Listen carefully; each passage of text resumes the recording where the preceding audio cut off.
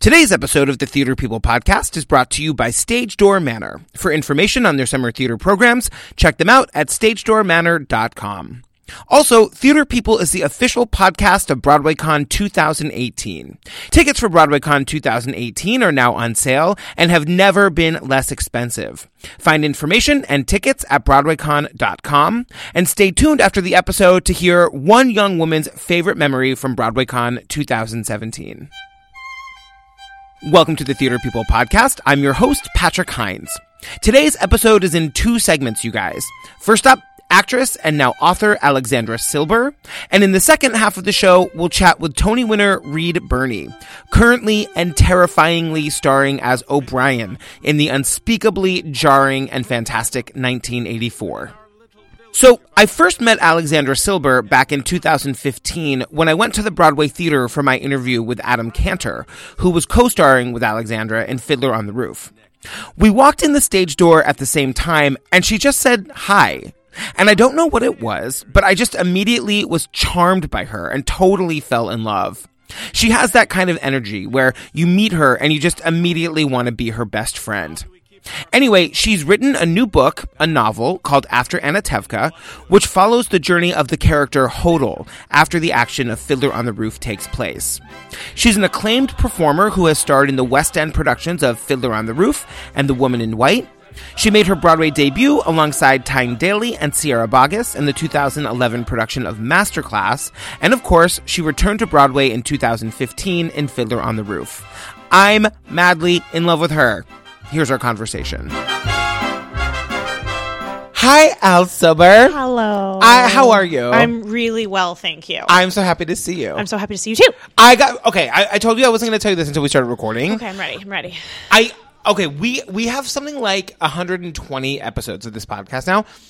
I think that I got the most emotional I've ever gotten preparing for this interview. Really? I was sobbing at my computer today. Why? Listening to interviews of you talking about After Anatevka and your journey with it and you. I think the thing about one of the things that I always respond to with Fiddler on the Roof in that story is fathers and daughters, because I have a 3-year-old daughter. Yeah. And so hearing about your story about you and your dad and then you and just the whole.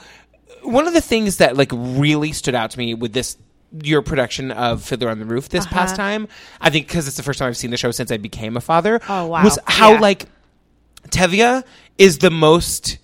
This man is going out of his way to rearrange his world so that his kids can be happy. Of course. And I don't remember that. He's a good and actually deeply ordinary guy. Yeah. And I think what's really interesting, so first of all, before I go on about that, thank you. Oh my God, yes, very of course. Generous and kind. And I think there are just certain things that hit us in a certain way very deeply, and they come into our lives at a moment when we're particularly spiritually or emotionally porous. And for me, Fiddler just was one of those pieces of theater, and I was so lucky to be able to have multiple experiences with it. Yeah, I wanted to ask you about that. Okay, so, sorry, I sort of just jumped in because I had so many things I wanted to say to you. Let's jump in. I'm in. Let's do this. First of all, we've been talking about doing this interview. We'll run into each other at a thing, and we'll be like, 2 years. I know. Anyway, I'm here. Hi. So, hi, girl. Hi. I feel like we just need to hold hands the whole time. I know. Talk about how many times have you done Fiddler in your life? When did it first come into your life? And when did you start to really feel a connection to it? My first encounter with Fiddler was probably the film as a kid. And I think for me, as it was for probably many people growing up in my generation, I actually think that there was the initial wave of people that came over from Europe at the turn of the century, followed by the next wave of people that came over after the Second World War. They maintained their culture, their language, their traditions in America. The generation after them, which are sort of my parents, somewhat walked away from that, wanted to be considered Americans and Americanizing, whatever that now means, their language. Meanwhile, right now we're like, no thanks, never mind. Right, it. But what's really interesting, of course, is that my generation sort of inherited that secularism, and then as we grew up, took interest in our cultural ancestry later in life, and now trying to both own the specialness of what it means to be an American 5-6 generations from immigration, and for some people 10, 12, 13 generations. But I don't think I'm unique in that way, that I had a pretty secular upbringing with this knowledge that I had relatives that had this experience in the Pale of Settlement. Yeah. And so I connected with it. Will you tell people what that is in case they don't know? So the Pale of Settlement was an area that was there are going to be people that argue this term, but basically a very large area of land that could or could not be considered a very large ghetto. Yeah. Meaning, not that it was run down or tumbled down in any way, but meaning that it was a place that was designated for Jews to live. And it encompassed a lot of what is now modern-day Russia, Ukraine, parts of Poland, Lithuania. It's a very, very large area of land in Eastern Europe, and the western part of Russia. And it was just this area where Jews were first encouraged and then commanded to live. And as history churned on, as we see the very beginning whispers of it at the end of Fiddler on the Roof, eventually that area started becoming smaller and smaller as land was being seized by the governments of those countries. And so that's where Fiddler on the Roof takes place. Yes, it takes place in a shtetl in the Pale of Settlement, which could be conceived of as modern-day Ukraine, maybe modern-day Lithuania. There are arguments about exactly where this fictional town of Anatevka is. It's certainly based on many similar towns. And you have roots there. Yeah, I do. So my family is from a shtetl town just outside Odessa in modern-day Ukraine. Amazing. Yeah, so that's what that is, and I definitely feel very connected to it. And yeah, for me as a kid, seeing the film was like my connection to Judaism, really. My connection to, and I always loved musicals, but it was a bit of a history lesson and a bit of a cultural lesson of, I have members of my actual family that had that experience. So it always felt very poignant to me. And then, I don't want to brag, but I was deeply excellent sophomore year of high school as Golda. Yes! I was reading about this tour de force performance. Don't be jealous if you missed it in Metro Detroit. I have photos that I will show you. We can maybe put online for the listeners. Because, I gave you some very serious bonnet action. And did you make your own costume? My mother made all the costumes. My mother's a very talented costume designer. She made all the costumes. But no, and actually that was an incredibly important experience because in a funny way, it kind of prepared me to be very, very, very ready to audition for it when it came up in my professional life because I was super, super familiar with the show. So when the audition came, I was ready to go. And then left it for many years, saw how many community theater productions. Of course. And my first encounter with it was in England. So I went to college in Scotland. Which is so amazing. It's a little wackadoo. Yeah. Your career is so amazing. Thank you, because I just want to say, dear listeners. Listen up, guys. For those of you listening out there, I'm going to use my pillow talk voice. But dear listeners, if any of you are out there sitting on your sofa binge streaming Golden Girls next to your cat, like I do. I was going to say that's my life now. Yeah, goals. Yeah. But if you're sitting on your sofa wondering do people that you look up to that you think have, I put this in giant quotations, have made it, do they do that too? The answer is yes. I absolutely have days where I'm what am I doing? Yeah.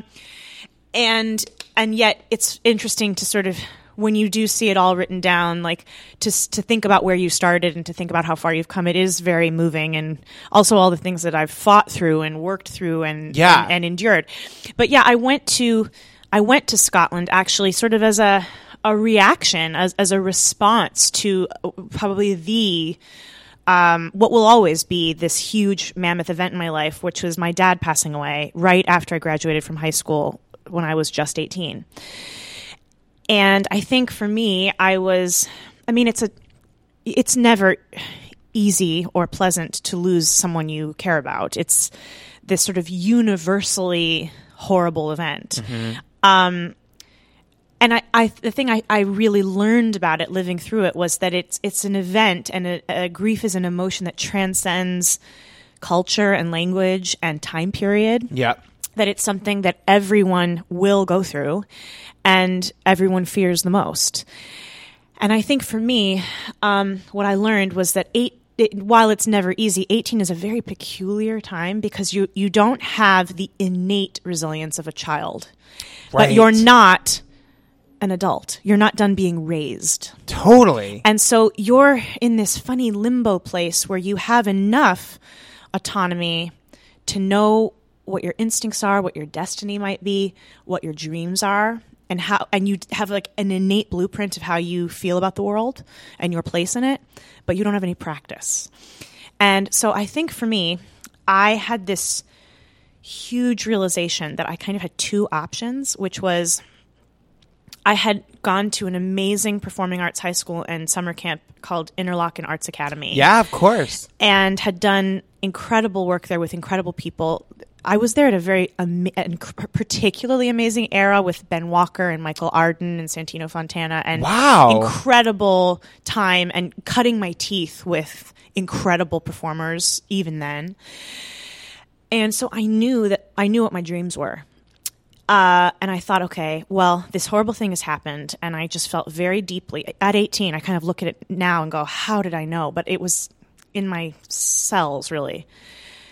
Okay, no one would blame me if I curled up and died too. Uh-huh. You know, no one would say, oh, she never did it. They'd go, oh, poor thing. Yeah. What bad luck.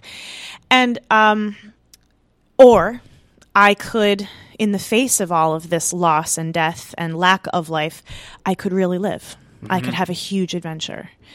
And I decided to just get on a plane and go. Did you have to apply? Like, how did you make it actually happen? Yeah, the actualities of it, if I'm being perfectly frank, I mean, I know there were actualities. I don't have a lot of memories of it. Yeah. But I have a very good memory. It was just like a time where it was like I kind of woke up in Glasgow. Yeah. But yes, I did have to apply. What I remember was not having any concept of like, I wonder if it's hard to get in, or right. I wonder if Glasgow is a hospitable place to live. Like none of these things occurred to me. It was just like, this is what's happening now. And what was the school called? The Royal Conservatoire of Scotland. And it's a 4-year program? It's equivalent to a 4-year program. It's a 3-year program, but it's calendar year long. Uh-huh. So it's the same number of weeks, but yeah.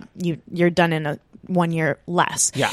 So I did, it was, the sort of quintessential drama school experience, and I had this huge adventure. And right out of my final year of school, after getting my degree in acting, I got a job in the West End in The Woman in White. How did that happen? Did you audition? Like, how did that happen? That's kind of a crazy story. Tell me. So in our final year, one of the things that in a drama school situation, sort of in a conservatory situation, there's two ways of going about casting productions. One is that, and this is sort of done at Juilliard and in many of the British and European drama schools, the classes are so small that they basically assign you roles.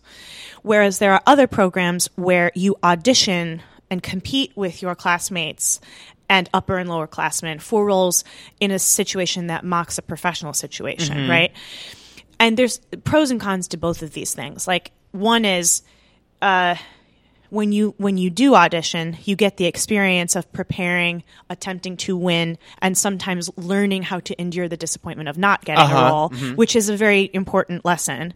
But of course, there's lots of things like you're competing at a very tender time in your development, and is the purpose of school to learn, or is it to compete? All kinds of stuff. Yeah. But then on the other side, so I was in such a small year group that there wouldn't have been anybody to compete with. It was like, so what was wonderful about it is oftentimes you were given a role for the extreme purpose that it was not suitable to you. Uh-huh. And you were then tasked with this assignment to really stretch yourself. I loved it because it created what ultimately ended up feeling like a repertory company. Uh-huh. And I ended up playing things that in the real world I might never even consider myself capable of doing, but now I'm like, oh, I played Mariah in 12th Night. I played Electra. I did things that it's sort of like you go, oh, I didn't think I could run a marathon, but then I did. And now I know that my body can do that. So because of that, in our final year, they had this whole like semester of teaching us how to audition. And I'm no dummy. The people that were teaching these classes were casting directors. Right. So I was like, well, while I understand this is an academic situation, and I'm sure they do too, if they saw somebody that was amazing and ready to go, I'm sure they'd remember. Yeah, yeah. So among the many things we did, film and TV and, for various theater groups and physical theater auditions and classical theater auditions, because I did a classical acting program. They did this sort of somewhat hilarious workshop for a musical theater audition for the straight classical actors, should that situation never occur. Do you know what I mean? Like, it was literally just like a covering their bases kind of a class. And I had this call of destiny in my head. Like, I just had this very strong instinct. I went, okay, well, again, presented with a choice. I could totally blow this off because I totally know what I'm doing. Or if I take this seriously, my life could change. So I went, okay, I'm going to wear the outfit. I'm going to come in with the book and I'm ready to go. And this really great guy was hearing people sing like A Whole New World, a cappella kind of situation. And, it was adorable listening at the door. And I went in and I sang Will He Like Me? And then he was like, do you have a chest voice? Do you have a jazzy voice? And I was in there for like 40 minutes and I'll never forget him. His name's Kennedy Aitchinson, wherever you are. Thank you. Huge Theater People fan. Just if you're listening. And he was like, who are you? And I said, I'm Alexandra Silber. And I was 21. And he called sort of the big casting director in London named David Grindrod. They were looking to replace Jill Pace in The Woman in White in the West End. And, to bring this story to a close already, 8 weeks later, I was doing it. Did you have to audition more? Yeah, I had 3 auditions. And it was absolute whirlwind, crazy. Oh my God. I don't even think I really fully understood what was going on, if I'm being honest. Like I didn't really have a grasp on what the West End even was.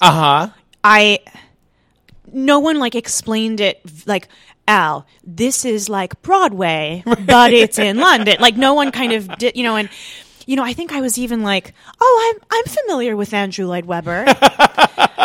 But again, I had sort of been doing Shakespeare under a train, covered in mustard. I was in just a totally different mindset. And so all of a sudden I'm in this Andrew Lloyd Webber musical directed by Trevor Nunn opposite Ruthie Henshaw and Anthony Andrews and these huge theater stars. And I don't know, it was a really interesting lesson too, also in just in the same way that I was sort of blessed with ignorance about the audition for Glasgow. I was sort of like, well, this character's 21 and she has to sing within this range and she has this emotional journey and I don't know, they have to cast somebody. I think it's really interesting. Sometimes they say that youth is wasted on the young. Yeah. But I have to be honest, I think that somewhere between 16 and 25, we really got it going on in the moxie mixed with ignorance department because you don't know to be scared. It's everybody on this podcast says that. Everybody. You don't know to be scared. And so I think that was definitely something that I possessed and try to hold on to. And I think that's vacillated over the years, but that began my career in London. And when I finished it, I thought, I think I want to stay. So I was attempting to stay. And that summer, the summer after we closed, I auditioned for and booked Fiddler 1.0, it turned out. And it was an absolute dream. I knew that it had to be Hodel. I knew I had to tell her story, but I had no idea how much it was going to haunt me and how much it was going to affect me. And now a few words from our sponsors. It's finally officially summer, and the best part of summer is camp. But for real theater geeks, there's only one camp to go to where surprise visits from Broadway stars, Hamilton sing-alongs, and dance-offs are as normal as bunk beds and sunscreen. And that's Stage Door Manor. You guys have heard me talking about Stage Door for the past few months, but it's time for curtains up on another summer of unbelievable performances. The inspiration for Todd Graff's movie Camp and Mickey Rapkin's book Theater Geek, Stage Door is the performing arts training center for kids ages 10 to 18 in upstate New York that puts on an unbelievable 14 shows during each of its 3-week sessions. I can't wait to tell you some of the shows they're putting on for this summer. Past Stage Door premieres include original stage versions of Rent, Avenue Q, Andrew Lippa's The Wild Party, and Woman in White. In addition to those shows, there are more than 100 classes at beginning and advanced levels. Everything from playwriting to stage combat. There are no auditions for admissions. They accept all levels of experience and talent and find roles for students in shows where everyone can have his or her moment in the spotlight. To find out more about Stage Door, go to stagedoormanor.com. So just to tell the listeners that after Anatevka, the book that you've just written, which we have to get to, it tells Hoddle's story. Right. So, and I don't want to skip. I mean, I don't want to skip over the rest of it, but because of course you then went on to Broadway to play a different role. Yeah. So the thing that's kind of crazy is I started playing Hoddle we started rehearsing October of 2006, I guess. And it was a production that began out of town in a beautiful regional theater not outside London, in the regions called Sheffield, the Sheffield Crucible Theater. And we initially just thought it was hilariously, a Christmas job. And it ultimately transferred to the Savoy in London in the West End. And so from top to tail, it was probably 2.5 years. Wow. And what I didn't really realize until, I guess now, in this era of my life, is that there was I had tabled the actual grieving experience of losing my dad to kind of get on with my life and become myself. I had a responsibility to do that, And I distracted myself by convincing myself that achievement was stability. Was that achievement was evidence that I was okay. And I think we all do that. Yep. That we go, well, I turned out fine because look what everything I've done. And actually what you haven't done is the inner work. So suddenly I kind of woke up 5 years later and realized that I had never really gotten a chance to grieve or actually say goodbye to my dad. Suddenly tasked with daily saying goodbye to my dad. Yeah, explain to people Huddle's journey. So what happens is Huddle is the second eldest daughter of Tevye, in a shtetl community, a Hasidic Jewish community in the Pale of Settlement, and where they've followed traditions for thousands of years. They're matched with their husbands. They have children. It's a very purpose-based life. And ultimately, their world is penetrated by changing and by differences. And what happens to Huddle is she meets a young socialist student named Perchik. They fall very, very madly in love, decide to become engaged. Tevye sort of reticently agrees to give him his blessing. And Perchik is ultimately arrested and sent to a Siberian work camp. And in Huddle's final scene, she is explaining to her father why she's leaving Anatevka to go join Perchik in Siberia. And she sings this beautiful song, Far From the Home I Love, in what I kind of consider to be one of the two most perfect musical theater scenes, on par with the bench scene in Carousel. To me, they're there's no fat on them. Yeah. They're perfectly constructed. And she boards this train to Siberia, never to be heard from again. And I think so. And she says to her father, Papa, God alone knows when we shall see each other again. You're going to make me cry. Right. And he says, then we shall leave it in his hands. And so, I said that probably close to 900 times, and it still wasn't enough. Mm-hmm. I'll say this, that I think at the time, and certainly it holds a barometer for me, because it was kind of like the first time you fall in love, right? I've definitely been inhabited since then, but you never forget your first time. Mm-hmm, you know what I mean? Mm-hmm. It was the first time that I had been met with a character that inhabited the marrow of my bones in this way. It took over every part of me. And it wasn't until now that I see this parallel between an 18, 19-year-old girl that gets on a train to Siberia and an 18, 19-year-old girl that gets on a plane to Scotland. Yeah. And that by sort of seeing Hoddle's story through, seeing her strength and tenacity and capacity to endure through, I was simultaneously doing that for myself.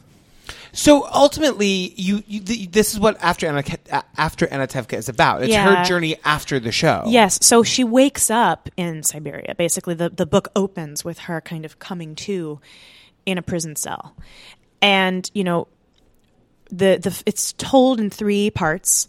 I really wanted it to feel theatrical. I wanted it to feel like a 3-act play. Yeah. So the first book is how does Hodel find and get to Perchik ultimately, and then told through a series. The backstory is filled in through a series of flashbacks, sort of familiarizing us with her family and her life in Anatevka. And I wanted the book to feel standalone, that if you had no knowledge of the musical, you would feel that you had a grasp of this story. And I wanted it to be its own piece of historical fiction. But if you do know the musical, it's wonderful, wonderful insider information, because it's a lot of scenes between the scenes that we see on stage. You know, questions that I always had. Like, I always wondered, for example, there's this really beautiful moment just before the beautiful Motel and Seidel scene where they beg Tevye for their, you know, permission to get married, and then he sings Wonder of Wonders. But Perchik leaves the stage in a huff, and he passes Motel.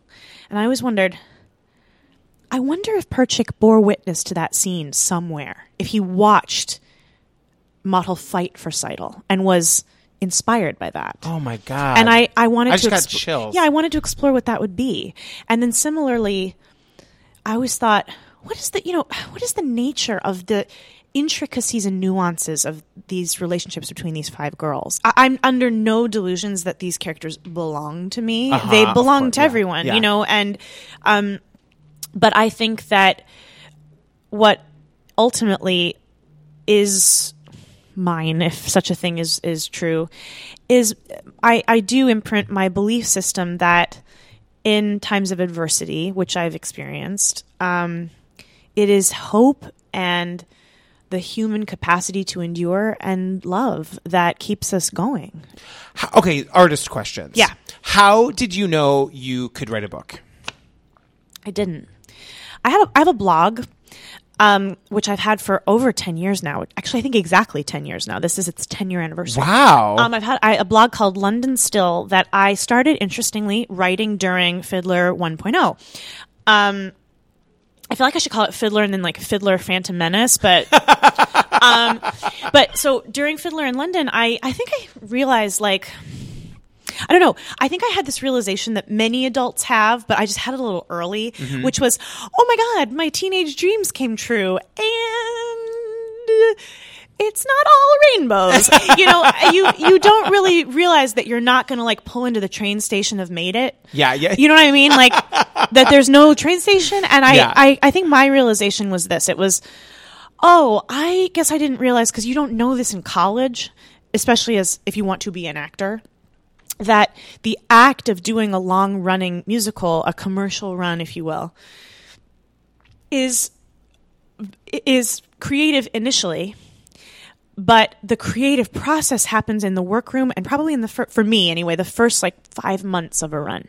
And then after that, it's technique that takes over, and you kind of have those really creative discovery-based days every once in a while, but for me, it's my principles and my technique that keep me going. Like, I want the person that comes at a year to still get my best 100% I have that day. Yeah, and I think a lot of people feel that way, but it certainly isn't creative daily anymore. And what I discovered was, oh, I'm not really a performer. I don't feel like I'm in the middle of my life purpose just because I'm on stage bearing my soul. It's the act of creation that's my life purpose. And that's an interesting piece of data, right? Yeah. And so I thought, okay, well, I could like whine about that and be really, really sad, which I probably was for a couple weeks. Or I could take charge of my own life experience and my own creativity. And a literary agent in London, I will always be indebted to, because this really was her idea, wrote to me. She came to Carousel and was like, who is this girl? And she wrote to me, read my blog. And she said, you know, I think you could write something of book length. And I was like, perhaps you are confused, because I write about jam, right? And diagnosis murder.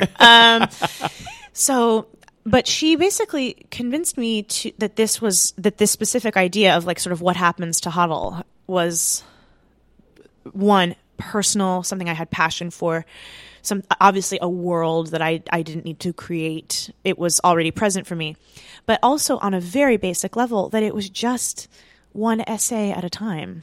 That, if you just sit down and write a chapter, at the end of the day, you look and you go, I've written 350 words that didn't exist in the world before I put them down. And before you know it, you have something to edit and shape and collect. And I will also say that I felt like the book emerged from me. Like once I committed to it as a concept, there are certain characters in the book, for those of you who have read it, there's a character predominantly in the second half of the book named Dmitry Petrov that is a totally original creation, but I don't feel like I can even take credit for his existence because he's a character, this has never happened to me before, that I felt like he was like, hello, I'm Dmitry Petrov.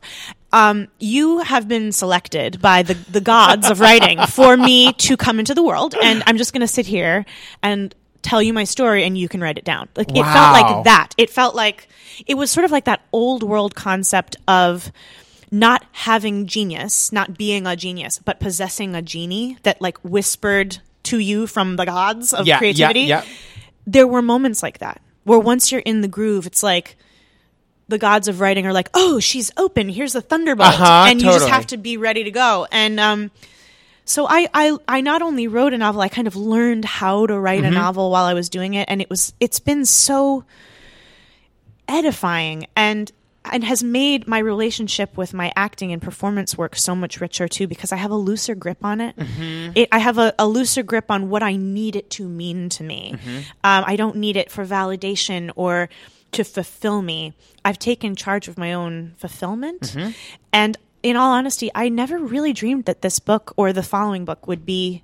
You're writing another one? Yeah. So actually, Pegasus Books, who's published after Anatevka, has also bought my next book, which is a very different book in tone. It's a sort of comedy grief memoir about my father passing away. Wow. Called White Hot Grief Parade. That is coming out, hopefully, all things being well, Father's Day weekend of 2018. Oh my God. So it's something that has become professional, but I really did write it for me. I wrote it because it needed to be out, and the act of creation needed to happen. So there was something very pure about it. The fact that it's being shared is sort of a dream beyond imagining. Yeah. But the act of writing is just something that it's like anything, one foot in front of the other, one sentence at a time. You're amazing. We have to wrap up, I know, but will you come back and talk to us? Because we have to talk about Masterclass. We have to talk about Hello Again. We have to talk about, there's so much more from your theatrical Let's career. Let's do Act 2. Let's do an Act 2. Great. We'll do it very soon. Done. I'm obsessed with you. It's very mutual. Will you move into my house? Yeah, sure. Okay. I'll sing to your child. Amazing. Great. Okay, bye. Bye. Okay, you guys, I really cannot express how much I love the production of 1984, currently playing at the Hudson Theater. And read Birney, you guys, I'm obsessed with him. He is truly terrifying in this production and is just an absolute master of the craft of acting. He won a Tony Award last year for his work in The Humans. He's also been seen on Broadway in Casa Valentina, Picnic, and Gemini, and his 29 off-Broadway credits include this year's The Man from Nebraska and Circle Mirror Transformation. I was so excited to meet him. Here's our conversation. Hi, Reed Birney. Hello. Thank you for having us to your dressing room and for being on the Theater People podcast. Very excited. Thank you. So, as we were walking up the stairs, you were telling us a little bit of the history of the theater. Will you say it for our listeners? The Hudson Theater was built in 1903, so it is literally the oldest Broadway theater. And now the newest, too, because it's just been refurbished. But husband and wife couple, the Harrises, built the theater together, lived in a duplex apartment above the theater that's still there. Wow. And they were very successful. Louis Armstrong and Cab Calloway sang here in the 1920s. But in 1912, they were in London looking for plays to bring back. And they came back on the Titanic. And she gave him all the jewels for safekeeping, and he went down. And she survived, which made her the first female Broadway producer. And she had it until the 30s, and she lost it in the Depression. It became a radio studio and a television studio. And The Tonight Show with Steve Allen started here. And Elvis Presley sang Hound Dog on this stage. It was a very big deal at the time. Then some game shows, The Price is Right and things. And then it became a legitimate theater again in the 60s. Laurence Olivier did Beckett on this stage. Jane Fonda did Strange Interlude. Lillian Hellman's Toys in the Attic was here. So it's got an amazing history. And then it became an art movie house, and then a porno movie house, and then a gay porno movie house. You know, it's just the natural progression of things. And then it became, it was abandoned for 20 years. Wow. And it became an event space when the hotel built around it. And then 3 years ago, the Ambassador Theater Group started refurbishing it. And here we are. Wow. Well, so 1984, first of all, Jesus Christ. It is, I mean, it is some of the most electrifying, terrifying, truly scary, wonderful theater I've ever seen. So congratulations on that. Thank you so much. So I was reading today that the show was like in London. It did really well in London on the West End for a while, and then it toured the U.S., and then now it's here. And sort of the obvious question of like, why do you think now is the right time? I think it is quite obvious why now is the right time. It was written in 2013 by Robert Icke and Duncan Macmillan in response to the Edward Snowden scandal. And that was terrifying at the time, the whole idea of the government surveillance and blah, blah, blah. And it was originally a tour with the Headlong Theater Group, and then it came into the Almeida, and then for the next 4 years came into the West End in the summertime. It was like a summer show, not really light summer fare. And then I think after the election, Sonia Friedman and Scott Rudin said, I think this is a very good time for 1984 to be in New York. It came together very, very quickly. Your writer-directors are very young. I was surprised to learn. And they're sort of like well-known figures in London. We don't really know them here, but they're like 30. Can you talk a little bit about like working with them on this and what their perspective from that like very, like what seems to me to be a very like young age and why they wanted to do this? It is shocking to think that they're 30, and I think 34. Duncan is 34. But they are so brilliant that you actually feel like you're in the presence of masters, wise old masters, like, you know, Sam Jaffe in Lost Horizon. You're sitting there at the Dalai Lama's feet. So they were just so smart about not only the theatricality and the stagecraft, which is so impressive in our play, that it's theatrical and then also very heady to realize that George Orwell saw all of this in 1948. If somebody just wrote a play about a dystopian universe today, you'd say, oh, they're just jumping on the bandwagon, blah, blah, blah. But the fact that it's 70 years old is really shocking. Yeah, I was reading that 1984 was like the number one best-selling book on Amazon the day that Kellyanne Conway made the alternative facts comment. That's right. So it's also the number one book that people lie about having read. I've never read it. My husband is horrified. Well, we all were supposed to read it in 8th grade. Yeah. And I think I read it, but I could have lied about it too. Well, it's funny because so in your show does the thing that I love the most that a play does, which is you have no idea what is going on for the first. If you don't know the story, which I did not at all, right. I sort of knew about Big Brother and that was a part of it, but you have no idea what is happening for the first 15 minutes of the play. And I wanted to talk to you about the rehearsal process because your play is so intense physically, emotionally, like intellectually. Can you take us a little bit like what it was like to like sit around a table with these great actors for the first time and really like read this? Like what was that experience like? Well, it's interesting. Rob, because this is the 11th time he's mounted this play in the last 4 years. So, you know, it's a fairly well-oiled machine as far as they're concerned. So he was very respectful about not saying, and now you cross here, and now you sit here. At the same time, they knew how it worked. So there was a wonderful balance of letting us discover things that we thought were great. And they were so excited when we found something. But the footprint was pretty much determined. We spent a lot of time, interestingly, playing theater games, which I've never been all that crazy about, especially having done Circle Mirror Transformation. That was my revenge on all those theater exercises. But we played a lot of Mafia, that game where, somebody's the Mafia and nobody else knows who, and they kill people, to really explore this sense of paranoia and terror that, who can you trust, which is essential to the play. And it was really fun.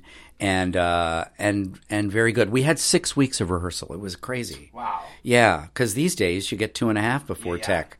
So I think Sonia really wanted to make sure that we bonded as a group, and we did. It was so much fun. It's really been a hoot. As strange as that is to say. I wanted to ask you about that because you guys are all these great actors with these great pedigrees and award-winning, and and the show is so serious. I mean, you guys are just working up there, and I was wondering what that is like then back. Like you guys, it just seems like, I don't know. Living in the world of 1984 for 101 minutes, I have to imagine that it is sterile and terrifying and like fluorescent lights. Is it not like that at all? It's not like that. We really are having a ball. And I don't know whether that's in reaction to the seriousness of the play. It could very well be, or just that they have assembled a very funny group of people who love to laugh. And we do work hard when we have to work, when it comes time to work. There's no cutting up on stage, which happens sometimes. I think we all feel a great responsibility in telling this cautionary tale, for lack of a better word, because it kind of is a cautionary tale about where we could be headed and maybe even where we are. Yeah. I wanted to talk about your character, O'Brien, right? So you're just so scary. And I think the thing about your performance or your character that is so scary is how completely normal everything seems to him. Can you talk about finding your way into that and how do you make something scary? Well, I don't know. My first thought when I read the play was that he was kind of like a camp counselor. His thing was, Winston, you're afraid of the water. Well, we're going to teach you to swim this summer, and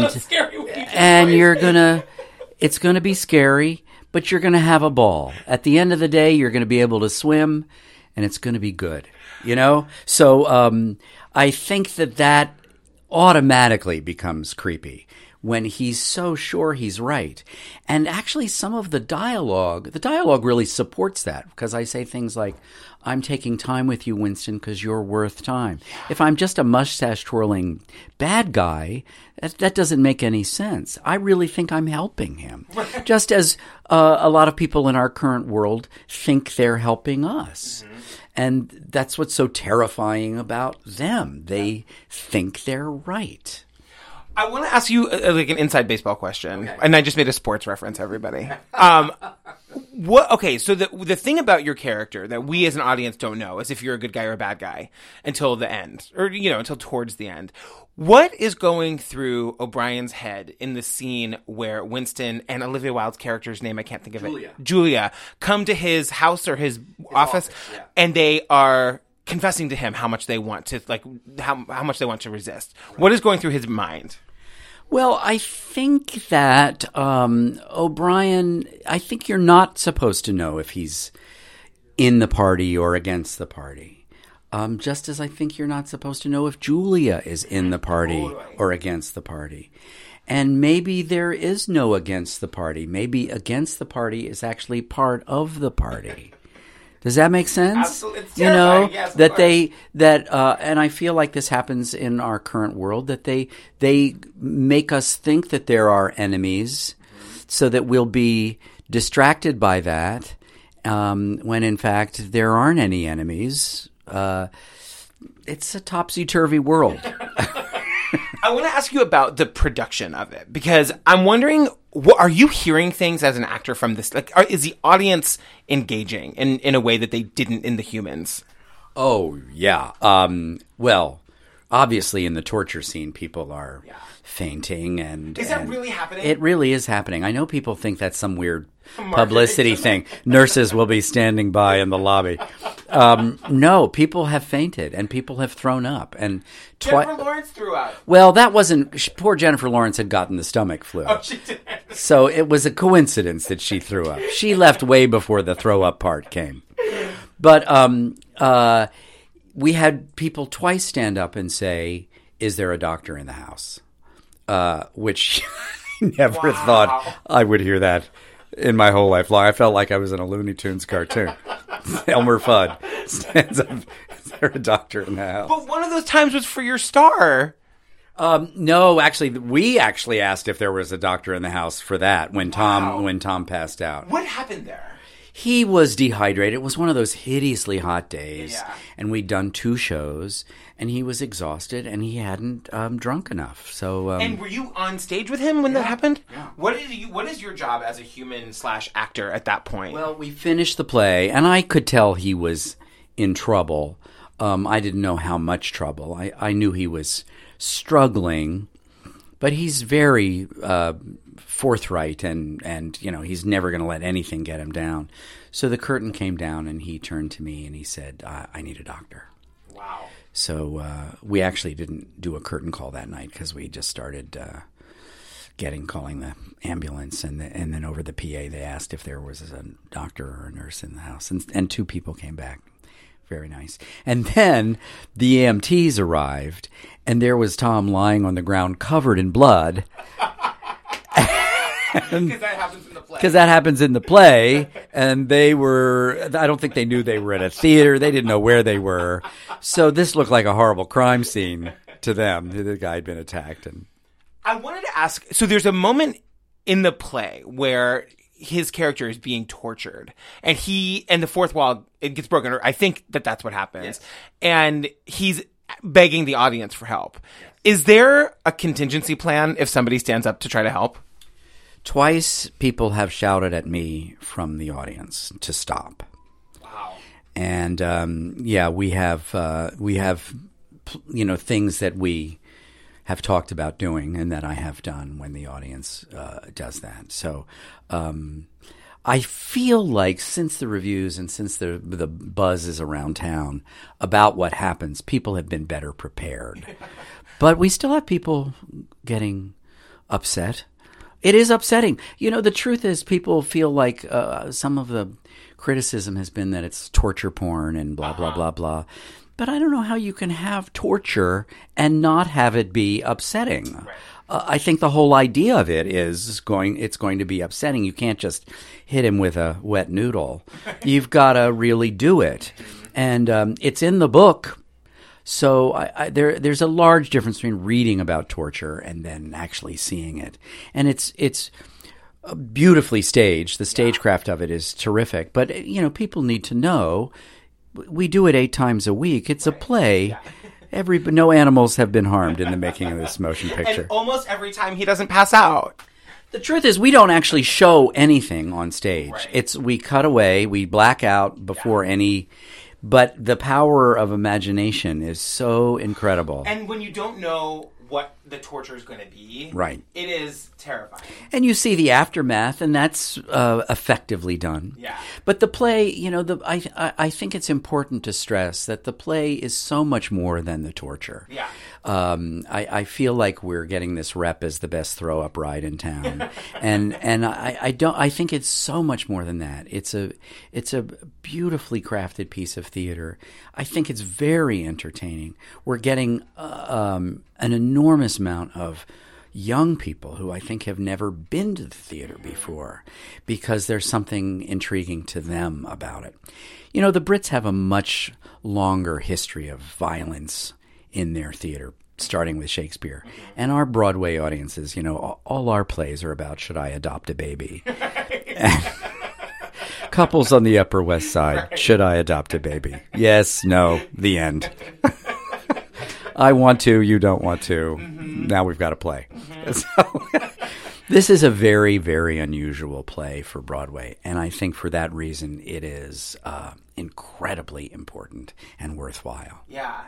Just to go right back to the torture, how do you do it? Like, how, does it take a toll on you to play this role? It's weird to say, but no. The Humans was much harder. Why? Well, I had to be so emotionally distraught during The Humans, and I had to cry every night and eat Thanksgiving dinner every night. Was it real food? Yes. But, I mean, just barely real food. Right. You know, if it had been real Thanksgiving dinner, it would have been amazing. But no, it was turkey cubes and, you know, potato flakes. And, yeah. But that was a much harder play to do. This is, I think it's actually weirdly easy for me. Yeah. Are politicians coming? I don't know if they are. I think there's a plan to have people come. Olivia knows a lot of those folks. Oh yeah. And I think she's, you know, trying to get the important ones here. They should seem to be seeing a lot of plays lately. Hillary's going to a lot of plays. Yeah. You know, they haven't come. Yeah. They haven't come. I think a lot of people are staying away because they're scared. Yeah. Just, you know, Hillary might be scared. Well, that's all I have for you. I mean, it's such an honor. It's such a pleasure to meet you and to talk to you. My last question, I meant for this to be my first question. Okay. Where are we? Where are we right now? We're in my dressing room? I was hoping you were going to say, where do you think? Oh, where do you think you are, Winston? Yeah. Oh, it's where am I, not where are we? No, I say to him a million times in the play, where do you think you are, Winston? Yeah, and it's terrifying. Well, where do you think you are? Thanks, Reed Birney. Thank you so very nice much. to meet you. You too. Okay, bye. Thank you. All right, you guys, as you know, Theater People is the official sponsor of BroadwayCon 2018. So we're sharing stories from past BroadwayCon attendees about their favorite things they experienced at BroadwayCon that can only be experienced at BroadwayCon. This was sent to us by one of my favorite listeners, whose Twitter handle is Grateful B-Way Fan, and it gets to the heart of one of my favorite things about BroadwayCon, that it's the great Broadway equalizer. At BroadwayCon, people like Kelly O'Hara and Andrew Keenan Bolger are, of course, Kelly O'Hara and Andrew Keenan Bolger, but they're also fans walking around the marketplace, sitting in on panels. It really is just an amazing thing to see and be a part of. My favorite part of BroadwayCon 2017 was getting to meet all of my favorite creatives and actors and feeling like I had equal seating at the table and getting to interact with them on a really human level. I learned a lot about the community that weekend, and it's something that I'll take with me for the rest of my theater-loving life. Tickets for BroadwayCon 2018 are now on sale, and they've never been less expensive. Find information, including super reasonable hotel deals for that weekend, and tickets at BroadwayCon.com. And send your 60-second voice memo about your favorite BroadwayCon experience to Patrick@theaterpeople.com. And that's theater with an ERPPL.com. Theater People is a product of Theater Podcast Productions and is produced by Mike Jensen and me, Patrick Hines. Mike edited this episode. To see all the shows we make, including our new true crime comedy podcast, check out theaterpodcastproductions.com. Special thanks to our sponsors, Stage Door Manor. Check them out at stagedoormanor.com, and BroadwayCon. You can check them out at broadwaycon.com. Special thanks also to our Patreon associate producers, Robbie Roselle, Cynthia Wallach, and Ty Williams. Thanks also to Steve Tipton, Eric Emsch, Keith Allen Herzog, Max Sadaka, Grace Fromm, Ellen Marsh, and the staff at Oswald's. We'll be back next week with Cats, Tyler Haynes. Until then, tell your friends about us. Let's get the theater community talking.